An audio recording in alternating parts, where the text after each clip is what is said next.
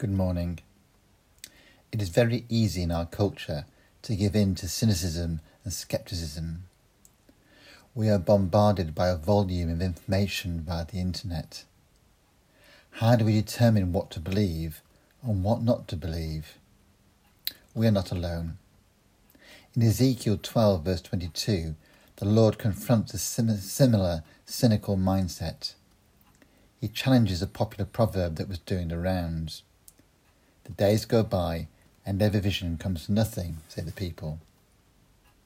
The motivation for this was not wanting to believe what they were being told about the impending fall of Jerusalem and the consequent exile of the people to Babylon. They certainly did not want to believe that God was behind this. They would rather prefer to cling on to the words of false prophets. How do you and I stop ourselves then from falling into similar cynicism? I have no easy answer, but I do have a suggestion. My experience is that the more I'm absorbed in God's word, the Bible, the more I read of how God has always fulfilled what he promised. I may not always like what I read, as in some of the elements of Ezekiel regarding the slaughter of old men, young men, maidens, women and children in chapter 9 verse 6.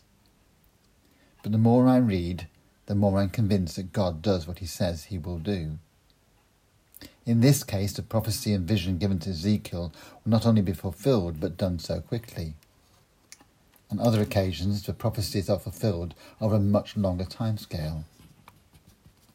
As we continue to read Ezekiel, greater emphasis is given, thankfully, to the hope of eventual restoration.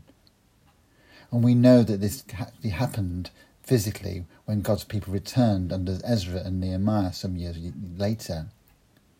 But he also knows the greater fulfillment that when Jesus came in his life and death and resurrection, so all our hearts can be turned from stone to one of hearts of flesh.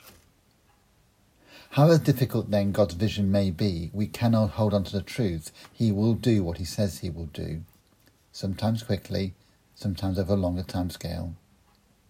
Whatever the case, let's not fall into cynicism. Let's continue to absorb ourselves in God's word, so it soaks us into us in terms of what we see and hear this day, and what we choose to believe. Have a great day.